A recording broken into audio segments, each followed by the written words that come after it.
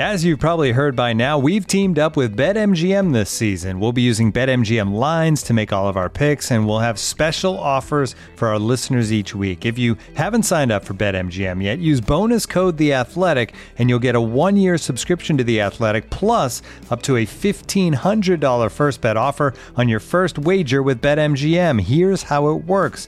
Download the BetMGM app and sign up using bonus code The Athletic. Make your first deposit of at least $10. Place your first bet on any game and claim your voucher for a 1-year subscription to The Athletic. See BetMGM.com for terms. U.S. promotional offers not available in D.C., Mississippi, New York, Nevada, Ontario, or Puerto Rico. Gambling problem? Call 1-800-GAMBLER. Available in the U.S. Call 877-8-HOPE-NY or text HOPE-NY 467-369 in New York. Call 1-800-NEXT-STEP in Arizona. 1-800-327-5050 in Massachusetts. 1-800-BETS-OFF in Iowa. 1-800-270-7117 for confidential help in Michigan. 1-800-981-0023 in Puerto Rico. First bet offer for new customers only in partnership with Kansas Crossing Casino and Hotel.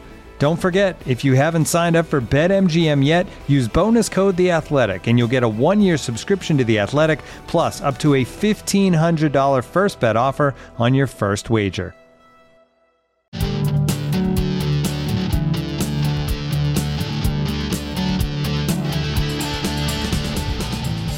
Hello and welcome to Put on the Time, your go-to Newcastle United podcast brought to you by The Athletic. I'm Taylor Payne, and coming up on this week's show, I've gone to Yorkshire.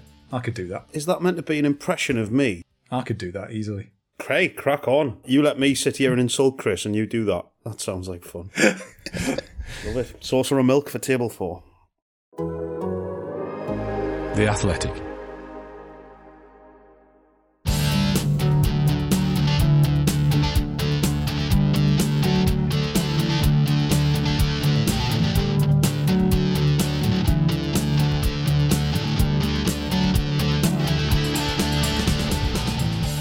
Hello and welcome to Pod on the Tyne, your go-to Newcastle United podcast brought to you by The Athletic. Coming up on this week's show,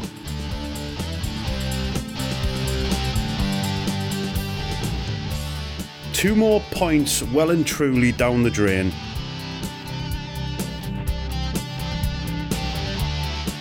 Tons up 100 days post-takeover.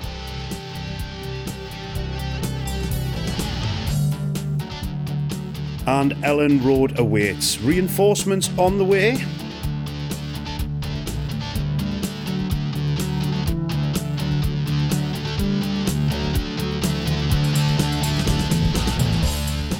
Yes, hello, I'm Taylor Payne. This is Pod on the Tyne, and we're podding through the pain with Newcastle United correspondent Chris Woff and The Athletic senior writer, Mr. George Caulkin. How we doing, chaps? George, how are you? You okay? Yes, I'm okay. Getting there. Thank you, Taylor. How are you? I'm not bad, mate. I'm not bad. Chris, how's tricks? Is everything okay? Oh, absolutely tickety-boo, yeah, after the weekend, yeah, absolutely. Still hasn't seen Newcastle win a game this season, Chris. I'm detecting like a hint of, well, no, it's not even a hint, is it? It's like a massive amount of like dread in everyone's voices today. We were saying this just before we came on air. Is there any chance we can talk about anything apart from football? So I've just mastered a really nice recipe for roast beef ragu with short rib beef. Really nice, yeah. Good, gonna have that with some pasta. What time do you want us around? I don't want you around, Chris. Never. Let's not pretend we're friends. Let's not pretend this is Morecambe and Wise and we all live together.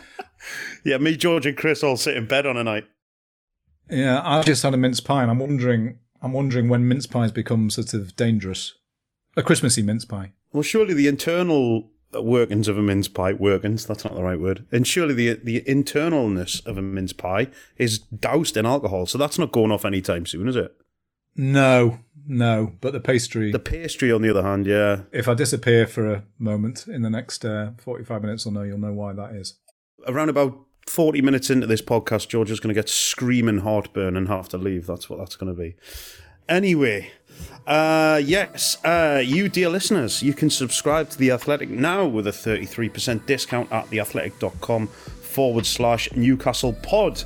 You get full access to all our great writing and ad-free versions of the Athletics podcast. So make your way to theathletic.com/Newcastle pod and sign up now for a third off subscription. Right, chaps, unfortunately we are going to have to talk football. And I want to know just how many times can a team somersault face first into the dirt at the finish line before you can start calling them a lost cause. Newcastle United's canny knack of imploding from a winning position is starting to look endemic. And before we do the post-mortem, let's hear from the manager. Our performance up until our goal I thought was very good.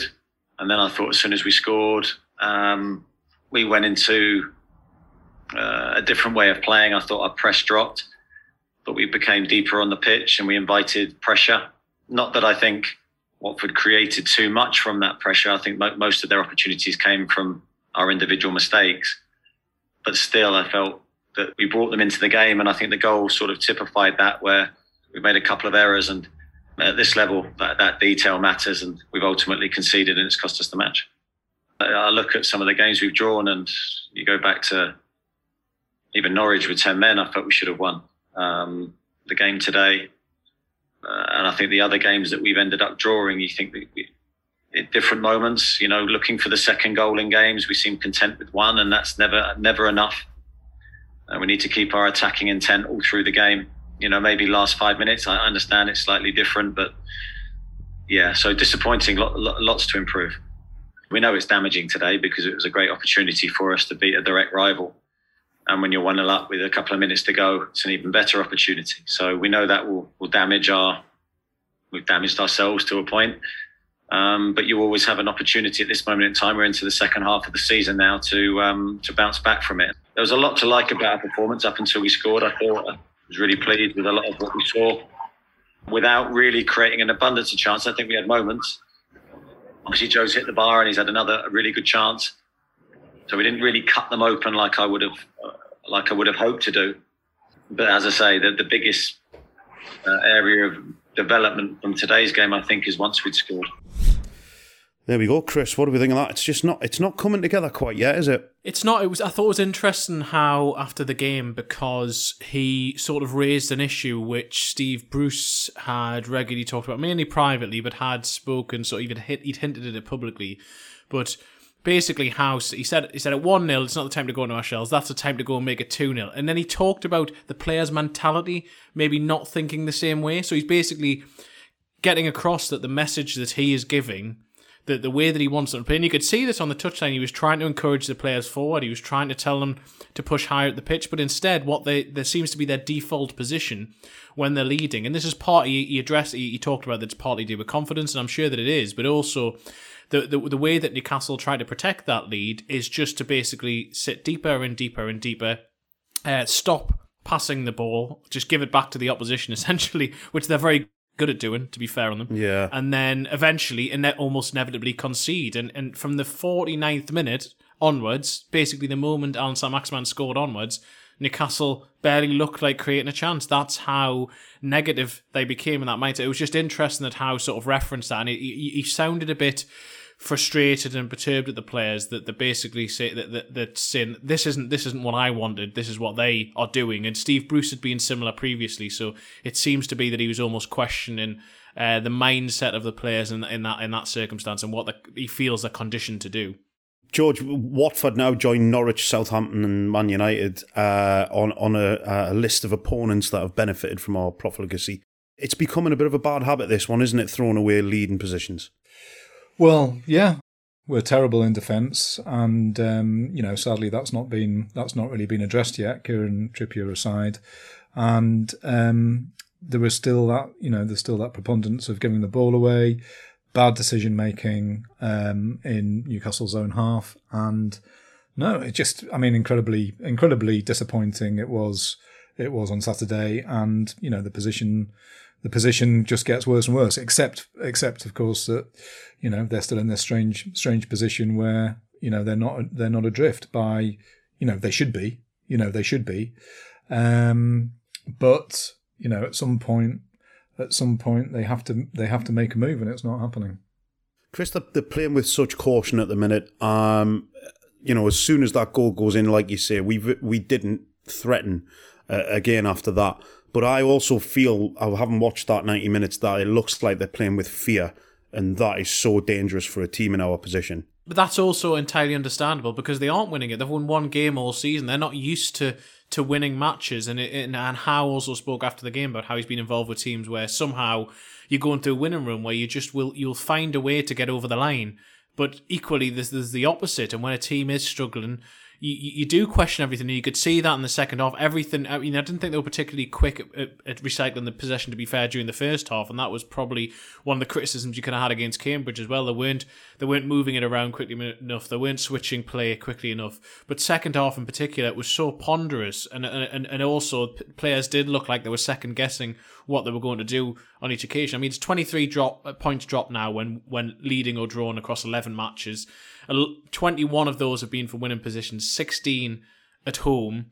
And under Eddie Howe, they've been leading against Brentford, leading against Norwich, leading against Liverpool, leading against Man United, leading against Watford, and leading against Burnley. And they've only won one of those games. So that has been the issue. And it's hard to know how Newcastle get beyond that. I mean, I actually asked Howe, is this psychological? And he basically admitted that it was, and said that it's something that basically only wins itself will resolve, and that he hoped after they beat Burnley that would sort of help resolve it, but it hasn't yet. And I mean, more than half the goals have conceded are in the final 20 minutes of games. I think it's 11 in the last 15 minutes. They've only scored twice during that time all season, and that just shows that the longer the game goes on, the more Newcastle retreat and the more nervous they're getting until they can get beyond that, because they don't score enough either. I mean, they're not even scoring one goal a game. They're averaging less than that, and so, but they're in this position where they don't keep clean sheets either. So unless they score twice, the likelihood is they're not going to win, and that is just why they're in such a difficult position now. Just on that point, I thought if we take this game in isolation, I thought this was the first time that the whole place felt really tense all the way through. I mean, I know that there have been games in which there's been tension, and obviously Brentford, which was end to end, and it's sort of, lots of goals, who's going to win, blah, blah, blah. I felt to me, I was in the Leazes end, it felt to me that Watford was tense from the start, that the whole stadium was tense this time because the game was so important, and the team looked tense. And I mean, Chris uses that word ponderous. I thought they were ponderous in the first half, which was probably which was their better half. I just thought they looked so slow to move the ball forward, and it gave time for Watford to get back, and then Watford looked dangerous sort of on the break. I felt it was a tense occasion all the way through, and that anyway, that was just one of my observations. Chris Allen Saint-Maximin scored the goal, obviously, but he had a pretty average first half, and then came on and scored after half time and suddenly lifted the place. He's an absolute conundrum of a footballer, isn't he? I don't know what he does, what he is yet, what his approach is towards the game. It seems to be get the ball. What was your tweet? Try and run with it. What was your tweet? He's like a man caught between two bus stops, and there's a bus on its way. I love that. That's what it is. You also accused him of fart-housing around, and then he scored an absolutely wondrous goal about 2 minutes later, which I very much enjoyed pointing out. Except the laugh. Absolutely. I know what you're going to say. The laugh was on me because I think he had a poor game. I mean, I think he had a poor game, but at the same time, you cannot leave him out because he's the only player on the pitch that can do that for Newcastle, and so. And it was a brilliant goal. It was an absolutely brilliant goal. But the amount of times he gave the ball away, I thought, yeah, and he was a liability in other areas of the pitch. And it's, yeah, but nobody else can do that. So thank God he was there. But yeah, I enjoyed sort of gently mocking you, but I think probably you. No, I appreciate the mocking. Good. I completely deserved it. It was good. But no, it was the thing was in that first half, he was so frustrating that he was getting the ball and instead of making the pass that would enhance the move or move the team up the pitch, he felt like it was his job to do that himself with the ball at his feet. So he would try and run past a couple of players. Even if he's not in the position to do it, there was a point where he gave the ball away inside his own half, and he was the only man back ahead of the defence, and it led to a counter-attack. Now, I like him doing it. I like it when he gets his shoulders down and he starts running at players. But he can't do it there. He can't do it inside our half when he's the last man before the defence. He has to start switching on a little bit, and he's got to be a little bit more intelligent with this, So I think that should take us on to Chris Wood. I mean, the point you make about those options was something that Alan Shearer pointed out on Match of the Day as well. The lack of options when Newcastle got on the ball. So I mean, I know that Wood took a bit of criticism for his debut, but there was so much of that time he looked he looked isolated. He wasn't getting the ball. What did you think of him, Chris? You were closer to the pitch than I was. Yeah, I mean, it was that sort of. Well, Alan Saint-Maximin is like the worst sort of winger for someone like Chris Wood in that sense, in terms of the way that he naturally wants to play, because he doesn't. You can see Wood he's asking for the ball, and there was a little bit where he was asking for it down the line, and the ball just wasn't coming to him quickly enough, and I don't think that system really helped Chris Wood either. I think if it had been a 4-4-2 or a 4-4-1-1 with Saint-Maximin off him, and then actual wingers, that might have suited him a little bit more. And I was a little bit surprised that Howe stuck with the midfield three, because I thought they struggled against Cambridge last week playing that way, and I think they're going to struggle against teams who are going to let them have a bit of the ball, because there isn't enough creativity there. And for all of Joe Linton's work ethic and the amount of times he won the ball, he doesn't bring anything in an offensive sense either, which I still find incredible for someone that's signed for £40 million for in an attacking way. But at least they're getting something out of him. But just that midfield didn't produce anything to help the front line. And then when you haven't got Saint-Maximin crossing in, and I didn't think Trippier's delivery was as good as it can be. I don't think it was as effective as it could be. Wood was playing off scraps. I don't think he imposed himself enough onto the game. I don't think it was like he was really dominating when he did get it. I think it was only 3 aerial duels that he won, and he wasn't getting himself into the game enough. But equally, he didn't. It's not like that Newcastle were bombarding the box with really good crosses, and Chris Wood wasn't getting on the end of them. He didn't receive any of that service. The couple of rare occasions he got it, he had one where he was coming away from goal and he managed to flick a header over the bar, but that was about it. So I did feel for him, but I mean, that's £25 million Newcastle have spent on a striker, essentially to make an impact against Watford. It didn't happen then. He goes back to Leeds this weekend. They desperately need to get more out of him and find a way to extract more from him, because that's the reason why they paid £25 million for him, is in the short term. We have to also acknowledge he's only had a couple of training sessions with his new teammates by that point as well. It's asking a lot of him to suddenly fit into a team, and you know, particularly with the team, which I'm afraid it's sad to say is not a good team at the moment. It's difficult to expect him to perform miracles, because he's only ever going to be as good as the balls that come into him. And no, as Chris said, he just didn't get that. It's interesting, Chris, you using that ponderous word earlier on, and George, you've used it as well. A lot of that, I think, come from that midfield three, in that they're so slow to move the ball forward. I know Jonjo Shelvey likes to play the ball forward, and he likes to look for passes, but when the ball goes into that midfield, the entire pace of the attacks of the game just slows right down. And to me, Longstaff and Shelvey and Joe Linton, I know he's playing in a different role now, and he's kind of playing as like a spoiler, breaking up play. But the three of them are too similar, and there's not enough dynamism in there. There's just nobody who is able to provide a spark, who might go past a couple of players and suddenly the pitch opens up in front of them. Shelvey's always looking for the ball to pass diagonal into the channels. Longstaff, I'm not sure what's going on with that kid. I don't know if his head's a bit all over the place, but he doesn't look anything like the player who was playing under Rafa Benitez. And Joe Linton's, bless him, just doing the best he can in the position that he's been asked to play, and occasionally breaking up play and taking the ball forward. But they're just lacking a player in there who can provide a little spark, who can do something different, and I think that's another area that really needs to be looked at. We must mention as well. I was just going to say on the midfield, it was a little bit puzzling that there was one point, and I think it was about 25 minutes ago, that Howe called Willock across from warming up to basically, he gestured as if to say, get your head in the game, and gave him some instructions and told him to go back and warm up again. And he tends to do that if he's going to bring someone on. And then Willock just didn't appear. And the midfield looked shattered at certain points, and was certainly getting overrun later on.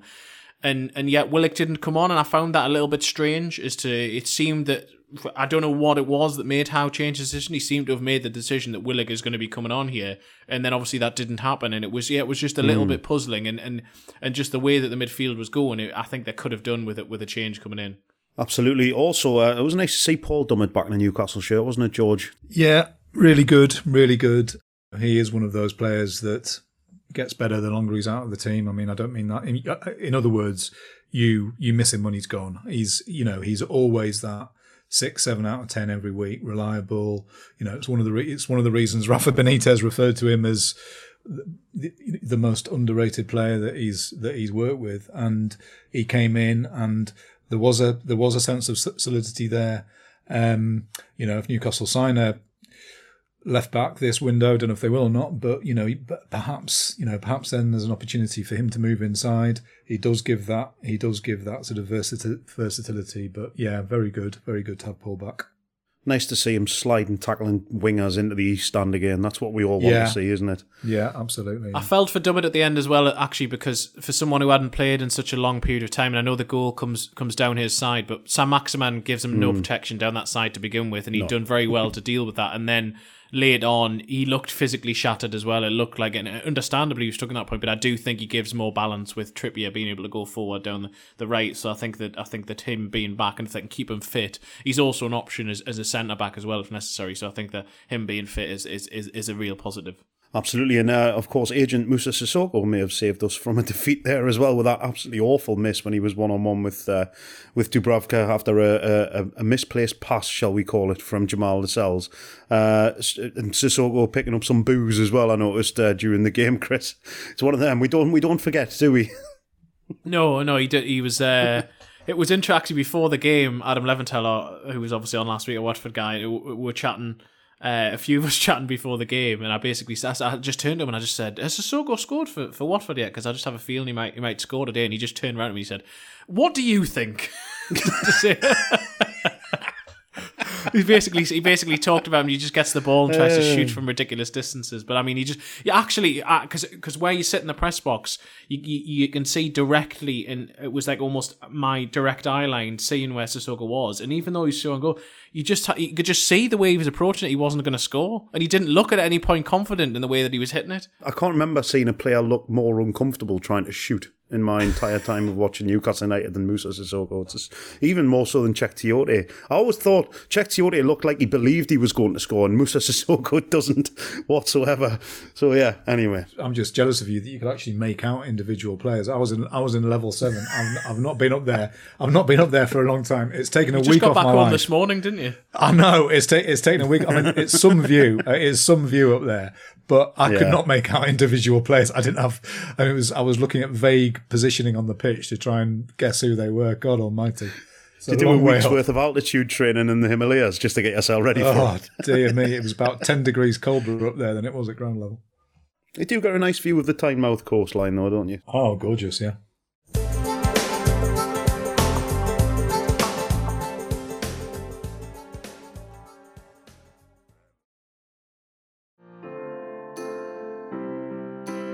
This episode is supported by Season 3 of FX's Welcome to Wrexham. Celebrity owners Rob McElhenney and Ryan Reynolds' small-town Welsh football club has finally been promoted into League 2 after 15 seasons in the National League.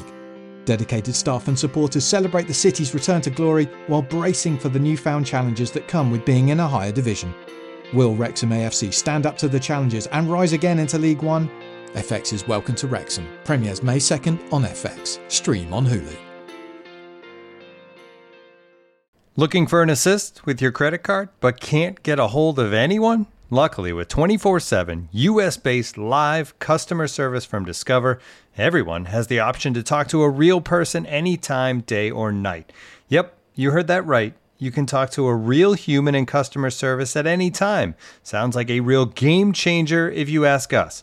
Make the right call and get the service you deserve with Discover. Limitations apply. See terms at discover.com/creditcard.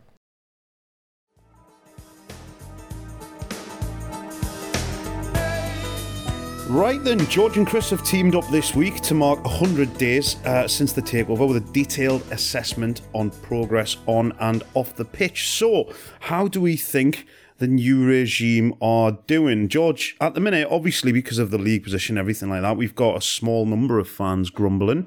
But as we discussed last week, there is plenty of room for optimism, especially in the long term, isn't there?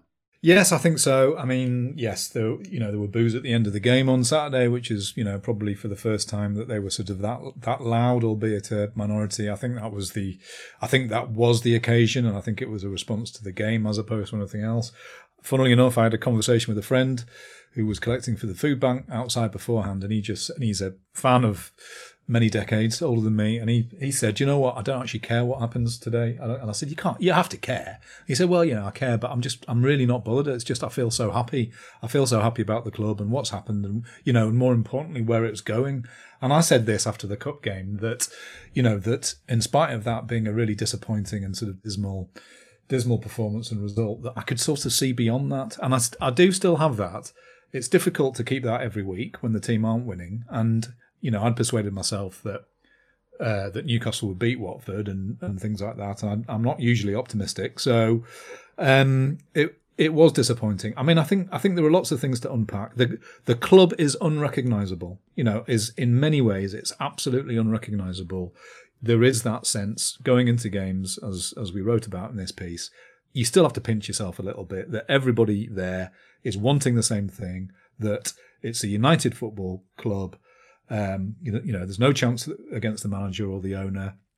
It's Wall Flags looks amazing. The stadium looks incredible without Sports Direct signs, and it is a football club again. And I think they've got a lot of things right off the pitch in terms of tone and messages and things like that. And just to give some sort of background, we spoke to people at the very, very top at the club. We spoke to people inside the dressing room. We also spoke to people who work for the club, and there is still this really positive feeling, and that certainly in the Mike Ashley years, the feeling around the place was that nothing would ever change, that nothing would ever get better. Everybody now knows that it's going to get better, and it's just the bit that matters. It's not getting better at all. I mean, that's the kind of irony about it. And so we'll maybe come on to talk about that. But the overall mood is very positive. The people at the top of the club are incredibly enthusiastic. They know they've made mistakes along the way. We can talk about the manager search. There's a, recognition that in terms of, perhaps the big appointments that they could and should have gone quicker. They're all very, very determined not to get relegated. I mean, I keep... the league table sort of says it's not a lost cause. I just don't know. I don't know how to sort of gauge that anymore. But even if it costs a year in the Championship, I know that's a big if because, there are no guarantees. I still feel much more positive about the club's future than I did pre-takeover. And that mood is there. There's a mood of determination. One of the people we spoke to, I love this kind of phrase. It was, my God, we know that, we were always told that Newcastle was a sleeping giant. It's a sleeping monster. One of the other people said, our fans are fucking magnificent. I can't wait to deliver for them. There's all this sort of stuff. And it's really encouraging. It just, at some point, it has to be reflected on the pitch, doesn't it? Yeah. Chris, and how are you feeling about the first 100 days of this new regime? It almost feels like these new owners are learning on the job as they go. Obviously, they haven't owned a football club before, but it's, there is a lot of positivity, but it still does feel like they are learning week by week. Yeah, it does, and it almost feels like they've got a sort of new car or a new sort of gadget, and they don't quite know how to kick it into gear. Yeah, they know it's going to be great, and you feel, and everyone else does, but actually just trying to work out how to fit all the parts together. Actually, we've not found the fog lamps yet, have we? No, exactly. Yeah, it's just, at the minute, it's a knackered old banger, which is heading for the scrap heap. But they need to try and get it. And I do.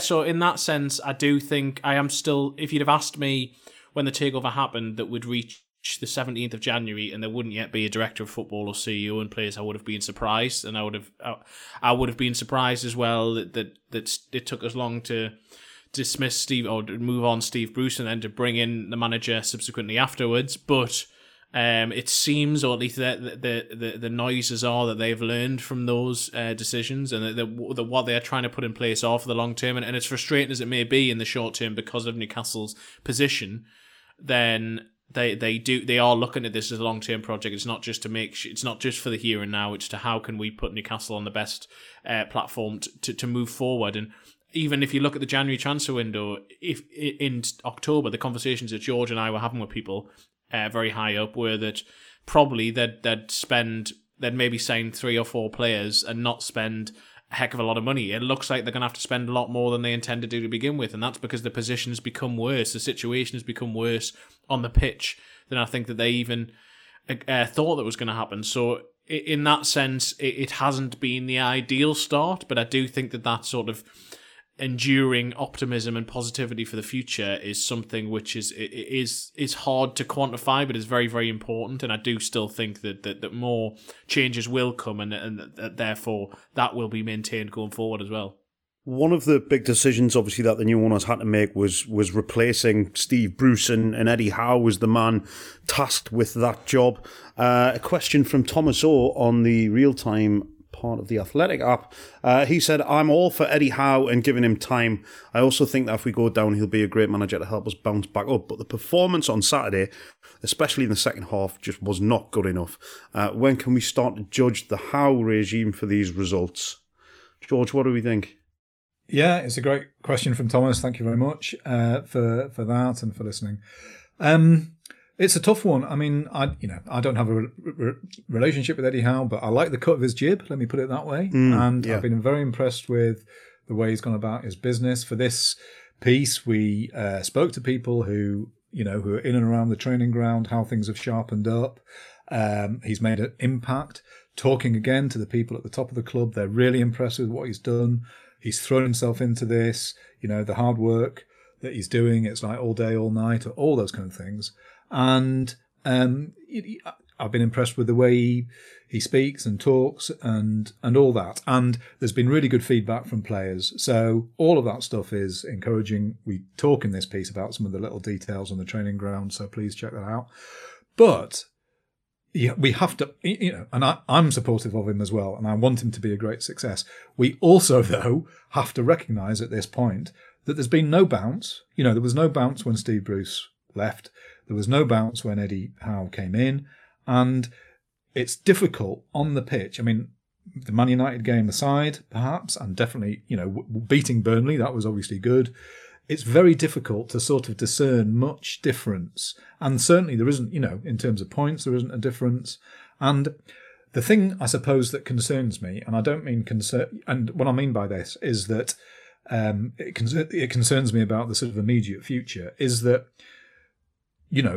the players who are being told to do stuff on the training ground at the moment, that's fine. And yes, they're feeling the benefit. And yes, yes, they take encouragement for that. At some point, though, they have to be able to look at what they're doing and feel that there's a point to it. And the only point at the end of that is results. So what I mean by that is, okay, you've left me out this week, but the team have won. So what do I have to do to get in the team? I have to fucking work my nuts off, and I have to get back in there. And that's the only way that I can do that. Now, at the moment, if you're being left out and the team are losing or not winning, then it's very difficult for you to buy into that as a player. Same thing, though, for the players who are playing. Okay, you've asked me to play in that position. You've asked me to do this. You've asked me to do that. Well, we're still pretty shit. Now, obviously, players have to take responsibility too. I'm not saying that. But a coach or a manager needs, there has to be a buy-in. Okay, I see what you're doing because we're getting results, and that isn't happening. And that is my concern. So when Thomas says, I think he'll be a great manager to help us bounce back up, theoretically, I don't have a problem with that concept. But it's a very, very long way from here to May, isn't it? Absolutely. And from here to May and Newcastle not winning, it becomes, teams that last time Newcastle went down, it was with momentum because of Rafa being there and then Rafa staying. Will there be momentum? If that was the case, I'm not so sure. So, for his sake, he's got to start getting wins. It's easier said than done, but we're not seeing the merits of Eddie Howe on the pitch at all, and that is my worry. Chris, some of the criticism that has been levelled at the owners, not necessarily particularly from fans, but from other people outside of the Newcastle United sphere, shall we call it, the evidence sort of suggesting that the owners are maybe too slow reacting in the fast-moving world of football. What would you think about that? I think that it's fair to have raised that point in terms of what happened when they first came in, and I mean they would argue back that they didn't expect the takeover to happen when it did, and if they'd taken over sort of 12, 18 months previously, they had a full plan in place and things probably would have happened a lot more quickly, or they would have had time at least to do that because they wouldn't be in a relegation battle. But the fact that Newcastle have been in such dire straits on the pitch has sort of raised the tension so much and made it more important to make decisions quickly. And obviously there was the situation with the head coach and then trying to bring in Unai Emery, and that didn't that didn't quite work out, and you could argue, well, Eddie Howe, they could have signed him up a month previously because he was out of work, but equally they went through a detailed process to try and decide who they wanted at that stage. Now, the messages that George and I were getting coming back are that this idea that everything is going to be snared up with PIF, that there was maybe that issue sort of early on, but that those kinks are hopefully starting to be ironed out, that it is becoming a bit more streamlined, and that if and when a CEO and a director of football are in place, then hopefully that will only improve further. And I also think if you look at the Chris Wood situation, that was actually carried out very, very quickly. Newcastle was swift in terms of reacting to that. It was basically they were almost... They'd considered Chris Wood, but were almost forced into acting once they realised after the Cambridge game that they simply had to sign a centre forward, and they had to sign one now, and that's what they went and did the deal. And albeit, I saw some criticism over the weekend saying, yeah, but all they had to do was actually activate a release clause. That's not putting together a deal, but they still went and did the deal, and they still brought him to the club. So hopefully, in that sense, they are learning, but they are novices in many ways in this industry, and so it will unfortunately take them time. And given that they haven't put that executive structure in place, they are sort of swimming against the tide in many ways. 2 players in by this time in January is pretty decent going. I mean, I know that we would like it to be more, and possibly one of them should have been a centre half. But having said that, that was my real concern. The kind of great phrase that somebody used with me was that the thing with PIF is that they don't just want to select people; they need to select the people who are doing the selecting. So I think when you look at the manager or look at the CEO, look at the director of football, that's part of what that's been part of that sort of thing. So it has been painstaking. My fear was that you cannot be like that when you get to January. You just can't. You've got to move quickly. So to get 2 players in, Kieran Trippier for a really good fee, really good player, kind of marquee signing in lots of ways, and then also Chris Wood at this point. That's allayed a lot of my my concerns. And again, yes, the people at the top of the club are sort of saying this is getting better. We're understanding the way to work, a way of working together. They also know the people at the club now better, and they're comfortable with that. So that helps decisions to be taken more quickly. Yeah, absolutely. And while we are on the subject of positives as well, the communication from these owners compared to what we've had to deal with in the past. I mean, the level of communication's been an unmitigated success, hasn't it, Chris? It's just it's like night and day now dealing with the club. Yeah, I mean, we're still waiting for the follow-up to Lee Charnley's programme notes, aren't we, from August 2019. But no, sarcastic bastard! It's quite good for you, that, Chris. It has been an unmitigated success. I mean, even just it was such a simple thing, but to put out a New Year's message to supporters. I mean, why was that a big thing? And yet, it was a big thing to have a Christmas New Year's message. It was because of how starved that has been, and so hopefully that continues, and there is that positivity with them. As I've said previously, I do think that.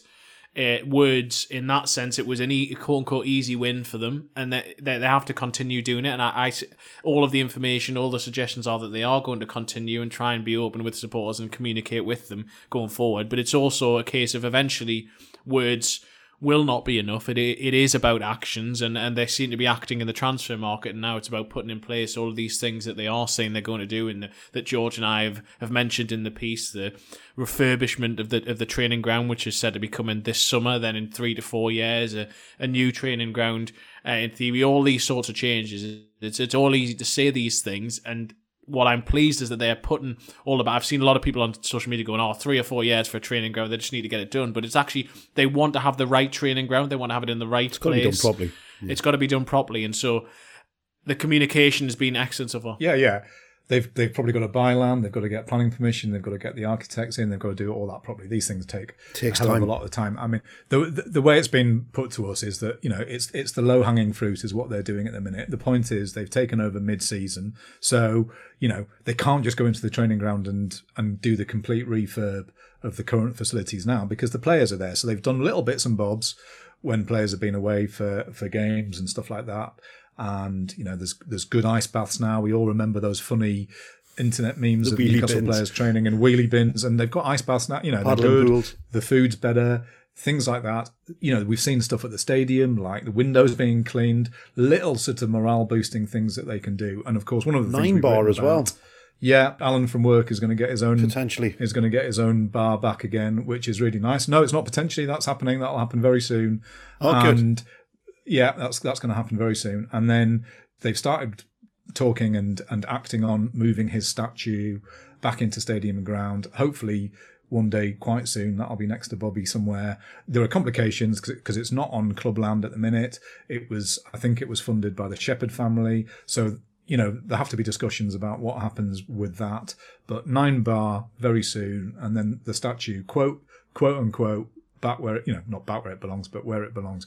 And so those things are really important. The talking to former players, bringing them to games like Warren, our mate Warren, who came on the podcast, and just, that stuff has been really good. And I go back to Takeover Night and Amanda Staveley looking down the barrel of a camera and talking directly to Newcastle supporters was so startling, and they've kept that stuff going, and it's really, and they will keep it going. I think once the transfer window's out of the way, they're going to redouble on communication and communicating with fans groups, and particularly the trust and things like that. And I think that's something to relish and look forward to as well. I am looking forward to sending a text before the game saying, where are we meeting up for a pre-game pint? Let's all meet in the Alan from work. Yeah. Chris, is Peter Kenyon's another name that's been linked with a potential CEO or his executive position with the club. What's the latest on all that? Well, the sort of inquiries that we've made suggest that it's unlikely to be Peter Kenyon who is going to be CEO or whatever position Newcastle bring in, but they are making progress in that regard. It's being handled by third-party firms we've talked about before, both CEO and Director of Football. We think Director of Football will probably come first in the coming weeks, and then not shortly afterwards CEO. So hopefully those executive positions, you've got to remember the executive structure pre the takeover was Lee Charnley, and subsequently it is the board at the moment is Amanda Staveley, Jamie Rubin, and Yasser Al-Rumayyan, who's basically the chairman, but isn't there on a day-to-day basis. The club on a day-to-day basis is primarily being run by Amanda Staveley, and then so they need those people in position, but the hope is, or the suggestion is, that should be in the next few weeks. And Georgia, any information about other parts of the club, the women's team, for example? There's been a bit of a statement of intent for that as well, hasn't there? Yes, Amanda Staveley went to kind of visit the foundation and members of the women's team very recently. They're very, very excited about that. They're very excited about the impact they can have there, and I think they want to have a bit of an internal challenge. Which team might be the first to actually win something for Newcastle? That's not a bad little thing. And yeah, they have some really big and exciting things coming down the line with the women's team. So that's something that we want to follow up quite soon. Right, we'll be back in just a second to talk about Leeds away coming up this Saturday. But you can stay bang up to date on the Premier League comings and goings with the Athletics Transfer Daily. The Athletic Football Podcast brings listeners a 10-minute daily show of exclusive news and transfer updates throughout January from the very best newsroom in the business. It's exclusive to Apple Plus users, and you can sign up now for free with a 7-day trial. Subscribers to The Athletic will also be able to get access to the podcasts via the app, and that's 33% off at theathletic.com/Newcastle pod.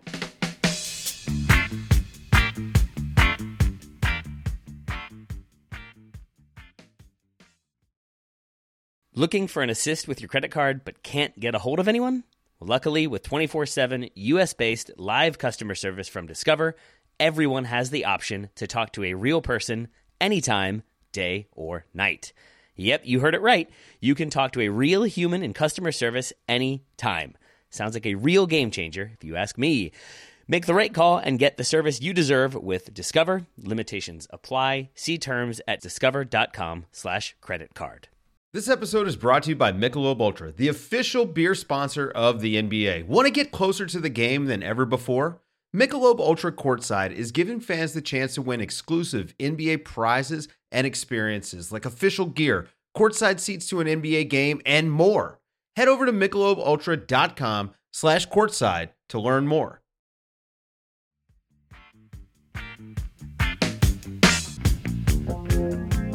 Right then, chops. A big game, another big game. Every game seems like a big game at the minute, doesn't it? Leeds United, 3 o'clock on Saturday, the 22nd of January. We need a win, don't we, Chris? That's the top and bottom of it. We bloody just need a bloody win. Yeah, well, just to piss on everyone's chips, though, I am actually going to the Elland Road, so that means Newcastle United will not win, if my recent record is anything to go by. So I apologise in advance to everyone for that.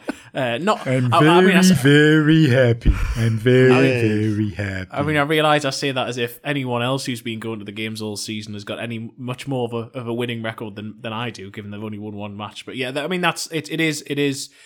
I thought that they had to win on Saturday, and I still I think Saturday was extremely damaging against Watford. And I do think if they don't win this Saturday, then I really don't see where they go from there, because Leeds won at the weekend and looked impressive in doing so. West Ham, they are almost pulling away from the drop. But the only team you can see at the minute getting dragged into the four at the bottom are Everton, and Everton are trying to make a change by bringing in a manager. And so it looks increasingly like it's going to be 3 from 4, just as it was in 2015-16. Newcastle have played all of the bottom 5 at home already and only beaten Burnley. So they don't have any of those games left to play. They go to Leeds, and they certainly can't lose on Saturday. But at some point, they can't just keep going into games and drawing matches. They have to win enough games. Fulham did this last season, where they just drew too many games. You have to, at some point, win. And I think because of the gap after Leeds, there's going to be like a 2.5 week gap. Psychologically, Newcastle needs to take something in that rather than just transfers. I'm already hearing sort of from agents and the like that Watford, the draw was maybe a little bit damaging for players who might have been tempted to come to Newcastle. Basically said to them at the start of the window, look, come back to us in a few weeks and we'll see where you are position-wise. And if they'd lifted themselves out of the relegation zone, if they'd given themselves a bit of positive momentum at that stage, then that may have helped in the transfer market as well. So in that sense, I just think, it every week we're saying it's absolutely massive, but I struggle to see, if they don't win this weekend, where those wins are going to come from to be able to survive. Just following on from that, Chris, we had a question from Nath D as well, who said, are we any closer to bringing Diego Carlos in, and do you think we'll have anyone in before the Leeds game? Well, inevitably, we're recording this podcast on a day when nothing has yet happened. We're 5:05. So it's coming tomorrow. Monday. That's what you're saying, Chris. Certainly, or it probably is going to come as soon as we stop recording this. But there is an increasing confidence. We've spoken to various different people. Increasing confidence that they can do a deal for Diego Carlos. The information that we were getting last night was that the next sort of 24 hours are going to be, the club hoped were going to be very busy for them in terms of negotiating potential deals. The two, I think, are in the pipeline. I don't know the identity of the second one. I don't even know the position of the second one necessarily. But Diego Carlos certainly is the primary target at the moment at Sevilla. I think it's going to cost a lot of money, but it looks like Newcastle are going to try and do that. It seems, is keen to come because he's 28, and it seems like he's going to have a life-changing contract presented to him at Newcastle, and he will be he'll be leaving Sevilla, who are challenging for the Spanish title, and they are very reluctant to let him go. But I think Newcastle have just been so persistent, and eventually it seems, hopefully, they're going to, from their point of view, they're going to wear them down enough to be able to get Carlos in, and they're hopeful they can get him in before this weekend at Leeds, and they will finally have the centre-back, which has been the primary target ever since Eddie Howe arrived as head coach, and they haven't been able to sign. Actually, they haven't signed a centre-back since 2018. The last centre-back signed was Federico Fernandez on deadline day in 2018. Despite Steve Bruce spending almost his whole tenure trying to sign one, he was unable to do so, and so finally, the hope is they might be able to do that this week. Can I just make a very quick point about the Botman situation as well? There has been this criticism of why were Newcastle kind of wasting their time of chasing a player who was never going to come during this window.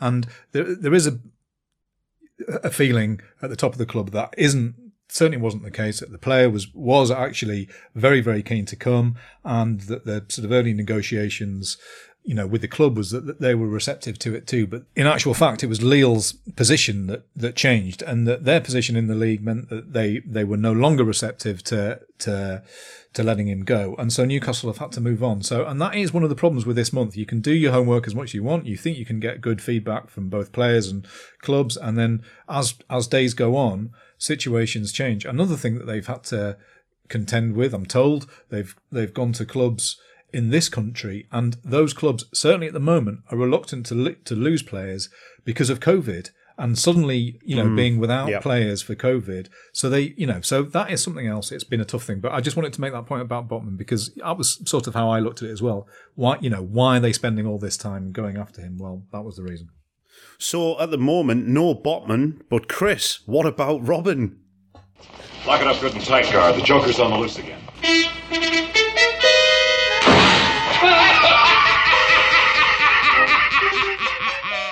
Come on now. I am. My resignation with this podcast is now in my email inbox. I'm going to send this. There again. Every week. He's doing the same joke every week. Chris, come on. Imagine my delight when I saw this week that there was a claim that Newcastle had agreed terms with German left-back Robin Gosens. Come on then, Chris. You're the boy wonder. You tell us what the latest is with this. There has been some cold water poured on this, but what's happening with Robin Gosens? Well, he is a name who's been mentioned, but I mean, A, he's injured. B, he's a wing back in Newcastle. It's not a priority position for Newcastle, so I'm not completely ruling this one out, is it? But it's not a priority position right at this moment in time. I don't think it is one of those deals that is necessarily closed. So that is not the information that we're getting. James Horncastle, our Italian football writer, has also checked it out at his end, and he's getting the same sort of information back, and so I don't think that one is an imminent sort of signing. So please stop making that joke. That's a shame, isn't it? That's such a shame, Chris. I mean, can you imagine? I could almost feel the dread coming through the internet connection as I'm saying that. You're the Joker, Taylor. Christ. George. What? Obviously, Rafa Benitez left his position at Everton Football Club this week. We would imagine now, after all the chat in the last few months, that this might have a knock-on effect to the potential of Sean Longstaff leaving and joining him at Everton. Is that what we think is going to be the case now? Yes, I mean, I would certainly have thought so. I mean, on Longstaff, I mean, I think there's dilemma there about whether to stay and fight for his place. I think that's what he would be minded to do because Newcastle's his team, and the club have talked about contracts, but once January's out the way, I mean, I can't imagine that Everton will be a realistic prospect now that Rafa's gone. I spoke to Rafa this morning, by the way, and obviously very disappointing. It sounds like Everton's been every bit as dysfunctional as Newcastle was under Mike Ashley, and of course he asked about Newcastle because he always does when we chat. But a tough gig for Rafa there. I think one thing you can say about him is he never gives himself an easy life. And all the people who said at the time that was not a good decision on either side, I think it's difficult to argue against that now. It was a tricky one, that one for him, wasn't it? I always felt like it was a no-win situation for him at Everton because he was always just going to be Rafa Benitez, the former Liverpool manager, and it was so tough for him to go into that job and to try and turn it around. And Everton as well, like you say, they've thrown good money after bad money for years and years now, trying to sort that squad out, and they still haven't managed to find the correct ingredients. Yes, that'll do for all of that. We still are without a new centre half, and we're hoping that won't be the case soon, according to Chris. And that is indeed the real quiz. However, just before we finish, John C has asked: do Newcastle believe they can transform their season with predominantly defensive signings, as has been briefed? Given that we need wins, I'm surprised strengthening the attack seems to be such a low priority. Seem to be plenty of attacking options available in the loan markets. Chris, this is an interesting one, isn't it? Obviously, Chris Woods came in, and you would hope that he would be able to hit the ground running and get a few goals, but getting the ball to him seems to be an issue as well. Yeah, I mean, Newcastle are prioritising at this very moment in time to bring in centre-backs because that has been the key for a long period of time. And if Newcastle keep conceding goals, they're going to be relegated. If they keep conceding more than one goal a game, they will go down because they're partly because of what John said, because they don't score enough, but also teams who don't keep clean sheets don't stay in the Premier League. So they have issue. The issue is the problem is they have issues all over the pitch. And Eddie Howe himself even said, "Look, we're open to potentially signing players for any position." And he's quite clear about that. And I do think if an appropriate goalkeeper came up and Newcastle could do the deal, they would consider doing that. So they do want an attacking midfielder as well. They do potentially want another forward before the end of the window. In terms of when John mentions the loan market is one that Newcastle have identified, but that they realise is really going to spring into life in the last week of the window. Clubs will try and, particularly players that they're looking to offload, they will try and offload them permanently to begin with, or for a higher loan fee, or with a higher percentage of their wages to begin with. Also, as George mentioned earlier in the podcast, COVID is proving to be an issue for clubs who don't want to let players go too early where they're having COVID outbreaks. Newcastle are the same. Elliot Anderson has, as I wrote last week, has a deal agreed to go to Luton Town, but Newcastle haven't let him go yet because they haven't got enough players fit at the moment or available because of COVID. So that is delaying that as well. But offensive signings they do also want as well. Todd Cantwell of Norwich City is someone who they like, and it's sort of a creative midfielder. He's one of the many names who's been mentioned, and so I do think that in an ideal world they will bring players in before the end of the month. The issue that they also have is that they already have now 27 senior players in their squad, haven't signed 2 more. You can only register 25 by the end of the month, so they need to move players on to sign some, or they're going to have to leave them out of their squad, and that's going to be expensive as well. So it's a very complicated window. Newcastle are trying to do a lot of business in a window that is not advisable to do a lot of business in, as Amanda Staveley herself referenced in an interview in November. So yes, John, ideally they will make offensive signings, but also they just have to strengthen so many areas of the team that it's basically plugging gaps where they can. Right, then just enough time to round up a couple of things and let you know what's going on in the next few weeks. No games to preview in the next 2 shows, but we do have some fun stuff lined up and in the pipeline. Can't say any more at this exact moment, so let's not make a song and chicken dance of it. Here's something we can say, though. We've had a couple of questions from the real-time feed this week, but we will go full mailbag next week. And we're all looking forward to that. So get your requests, queries, comments, complaints, and general wonderingments to us. And keep an eye out for a post in the real-time section and maybe a tweet as well on the old Twitter. Thanks very much, George and Chris, for your time. I know you two chaps are very, very busy at the moment, so thanks for coming on and talking to us. I hope you're all well, and we shall speak to you all very soon. That's it for today. We're going to be back next week. From everybody at Pot on the Tyne, a hearty cheerio.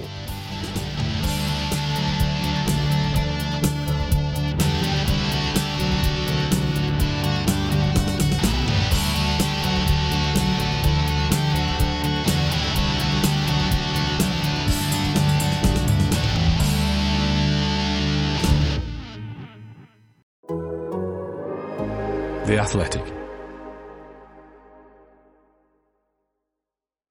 Looking for the best place to buy tickets for any of your favorite teams or sporting events? We've got the spot. Our partner, StubHub, has been the leading ticket marketplace in the world for over 20 years, providing a 100% guarantee with every order.